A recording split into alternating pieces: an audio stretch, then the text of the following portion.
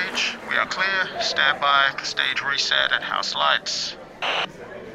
Thanks, team, for another great show. I'll see you all backstage.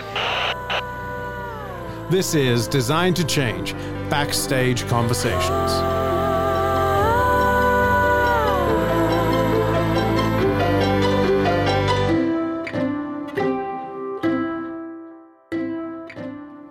All right, welcome back, Howie. I'm loving that music. That jingle is just amazing. It takes me back. It does, right? It's a real earworm. How was that on-stage take for you? It wasn't so scary, actually. It was good. The questions are interesting. I still have issues with the very first question, to be honest. The idea of leaving a discussion to change. Just the other day, I was in a coffee shop and I heard this voice, these two people speaking English next to me, and I just had to go and say something. So I popped over and said, "Excuse me, I by any chance are you?" And he was Scottish. "By any chance are you Scottish?" And he goes, "Yeah, I am." I said, "What so?" And I said, "You from Edinburgh?" And he says he was from Edinburgh. So he's got a fairly similar accent to mine. Well, not actually. Nobody's got a similar accent to mine, but he's got this accent. Yeah. And we got talking away. Anyway, it turns out that, I don't know him from anyone, to be honest, but I had a really great conversation. And he's got a problem with, let's just say, it's an internet related issue, which currently I'm now sorting for him. So he's just like, "This is incredible. How do you do that?" I said, "Well, that's one. A conversation can lead to great things." It can, yeah, and it can also lead to unpredicted things, right? So we alluded in the onstage part to some really great memories that I remember from, I think it was actually on my birthday, where we were probably at one of the most dreadful receptions you could imagine. That's right, absolutely. Which, and people know these receptions from the good old days of the live events, right? Where everybody's too hungry and sometimes there's too little food, or there's kind of, the setting is too loud to have the real kind of conversations. Yeah, it was rather a dry affair as well, as I remember. and a good story never starts with a dry affair or a wet salad, right? So Howie took the initiative, I remember, to I don't know how he did it, but it was fairly late in the evening, to move us to a beachside place in Bali somewhere, and fabulous. We ended up having a beach barbecue with the most fabulous seafood of all the stalls that were closed, but somehow he found the owner of one of them, and that was a night to remember. Especially when they brought out the fish. "This is the fish that we're going to serve you," and we said, "No, we're not having that one. Let's go to the kitchen." And we went to the kitchen and chose our fish, but ended up in a true, feet in the sand table. The tide was coming in just below us, and there was people from all over the world at that table. All over Asia. It was fantastic. I look back at those memories, not just in my photo album, but also these are deeply anchored moments, right? That sometimes those are moments that are unplanned, or let's say unorchestrated, but really orchestrated in the moment, right? And the way you then have the conversations to make things happen is you then don't leave them to chance, because you do kind of see in front of you what it could become, and you then make it happen in the moment, right? Which is also a superpower I think I've seen you use in practice. And I think this is a extraordinary skill, and not just in times of fun, but also in times of crisis. Yeah, it's the idea of creating experiential journeys for everyone, and one person's journey is different to another person's. So you can take people to 5-star hotels, you can have an amazing time, but you can also go down to a beach hut and, eat some fish that's just come straight out of the sea, and, have one of the most memorable occasions you ever had, which also has the advantage of, building true trust. Yeah. And I think the ability to do that quickly and with a smile, right? I think when people have fun designing their events, or even like rapid prototyping on the spot and then creating them as the moment passes, I think the amount of fun that comes out of them and how memorable those moments are really depends on how willing you are to play with the options. And I, for one, have seen that masterful skill in you, Howie. And to many, they need a lot of planning and pre-thinking and pre-prototyping. And very often for events with much more limited bandwidth of change, that's very necessary. Absolutely. Resourcefulness and adaptability are kind of key skills when it comes to events. Yeah. And then doing that reliably in the moment, right?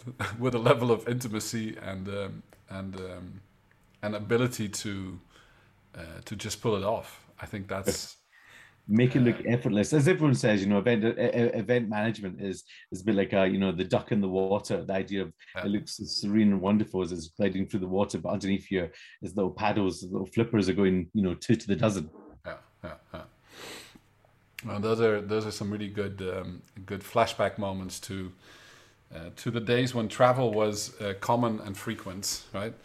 Any other war stories you can share without spilling the beans on too much stuff from your days at the Airport Council or the Internet Society or other things? I have probably far too many than I should, to be honest. But things change a lot. Things can change a lot, at the flick of an eye. For example, there was one event that we did. It was in Kyrgyzstan, and we're organizing an event with the ministry. Now, it was about a week before the event. The ministry they didn't actually pull the plug in it. What they did was they decided that they were going to hold the event themselves. So imagine a situation where you've invited all your speakers, etc., and then suddenly this happens. And it ended up having to negotiate very last minute for all the space that we had booked, which now we no longer were allowed to use, but they were using. We had to secure our money back, and then also we had to get a win from this. So how were we going to get a win from this? The win was basically that we worked with them to provide one of the sessions, which was obviously going to be on sort of the bandwidth issue, which we'd originally planned, and then to add that extra, part of event success, I suppose, we threw a reception after the events. We had time to meet with everybody who was at the particular event, and get the contact details and find some new partners for which we could sort of move forward with the good work that we were actually there to do.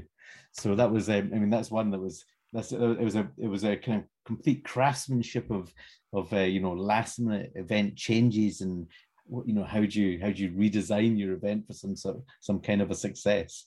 So because the rules of play are different in many parts of the world, right? It's not you've got a contract, but sometimes your contract, with no matter who it is, doesn't particularly stand for much in the face of reality. And I think this is what makes the world of events so exciting, but also stressful, right? Some people say it's the fourth most stressful job on the planet to do that. Do you think event designers can take away some of that stress by the work they do, or do you think they just contribute to the stress? Well, I think no, not at all. Event design is incredibly clever, and it's incredibly simple as well in its design. It's the idea of it's kind of the jumping through hoops, whereas you start at the beginning and you work your way to an end. And the reason this is so good is because I think a lot of organizations and people who work within them, as I said before, it's the louder people who are going to talk over the people who are a bit more sort of introverted. And by doing so, you miss half of the information. So by using this structure of event design, you can get everybody's input, and then you can actually find out what exactly the issues that you're going to face are, get them out in the open at the very beginning. And with that, you can plan, by using that information, you can plan exactly what it is that you're going to do and how you're going to achieve it. So it's all about transparency. Yeah. Do you think, let's say the political intelligence you need sometimes to navigate the waters to get something done, right, versus maybe the internal or external confidence that people demonstrate when they speak about something, do you think those two things can be learned, or is that something that you innately have in you? Well, I'd say you definitely you must be able to learn them, because you can learn everything at the end of the day. Everything can be learned. I'm actually, fun enough, I'm rebuilding an MGBGT front suspension at the moment, and so we're sort of taking the whole thing apart, and I'm putting it back together again. And obviously I've never done that before, but it's looking fabulous, and I'm quite confident in it's going to work. Now, when it comes to your political intelligence, so that's much harder to learn. It's almost like a gift that some people have, and some people are just naturally really good at it. And I'd like to think I'm somebody that's naturally good with the political intelligence. I mean, I know what makes people work, and partly this is because my background is actually sports coaching. So and being an outdoor instructor. So by being a teacher, I know how different sort of people accept information, as opposed to being told what to do, or being different ways of putting it to somebody to make sure you get the end result that you're actually looking for. So that's really helped me throughout my entire career. And I can tell you make friends easily, but also you are able to navigate any type of environment very, very swiftly, which is a necessary skill when you're trying to not have the stress overrule the the doubt that you might have in whether something will or will not work, right? Sure. It's interesting, the doubt thing, because we've talked about that, and it's I'm to be somebody who's, you can be very confident if you know what your strong points are. So I know exactly where my strengths lie, but I also know exactly where my weaknesses lie. So this kind of makes me an ideal person to work within certain organizations, because I can take my, as it were, my weakness with me, and using my strength, which is probably going to be their weakness, we can come up with we can create some really great things together, which is obviously, this is kind of my trade skill going on here. This is exactly what I've done throughout my career, is take the specialist and get the win and get the results that we're looking for. Yeah, nothing beats the flying hours of doing it, right? And then the flying hours bring you to places where you haven't been before. And like you're saying, whether it's in Kyrgyzstan or in Bali or in Mozambique or anywhere in between, people are people, but the ability to get them to voice what they think and feel, and get them involved in the outcomes, I think is such a powerful mechanism, because no one brain has the answer, right? It's always a group of people that think together, make such strong narratives and outcomes possible, which I think that's the joys of being able to work on such an international level. Well, for this today, Howie, I really want to thank you for spending, even if we were both in the same country today, right, on two opposite ends of the country. You're literally just up the road for me. Just 2.5 hours up the road, on Zoom. What you're not seeing is that Howie has a permanent smile on his face, and is someone that is always of a positive demeanor in how he approaches any situation. So, Howie, thank you for spending the time with me and the people that are listening. We have no idea who you are, but if you hear this podcast and you want to reach out to Howie, we'll put his LinkedIn details in the comments below this podcast, wherever you're listening to it. Absolutely. Also, check out his answers to the worksheet. Check out some case studies of events that he's worked on. And we're going to meet Howie in the EDC MasterMind. And next year, Howie, we're going to be back to look at the horizon of change and see how that's changed over time. Sounds perfect. What a plan. Awesome. We should design this. Yes. Let's roll the closing credits and pop open a fresh drink. And I wish you a fantastic Tuesday evening. Cheers, Ruud. You too. Cheers. You've been hanging out backstage on Design to Change Designer Conversations. Thank you for tuning in, and don't forget to subscribe and share conversations online using hashtag Design to Change and hashtag Event Canvas. Want more thought-provoking content like this? Visit designtochange.online to purchase your copy of Design to Change, elevating your abilities to look and act beyond the now. Don't forget, it's more than just a book. Experience a hard copy, audio format, video format, and even augmented reality. Experience it in your style and format. Tune into our next episodes and hear from more designers and change makers. Until then, we look forward to our next conversation.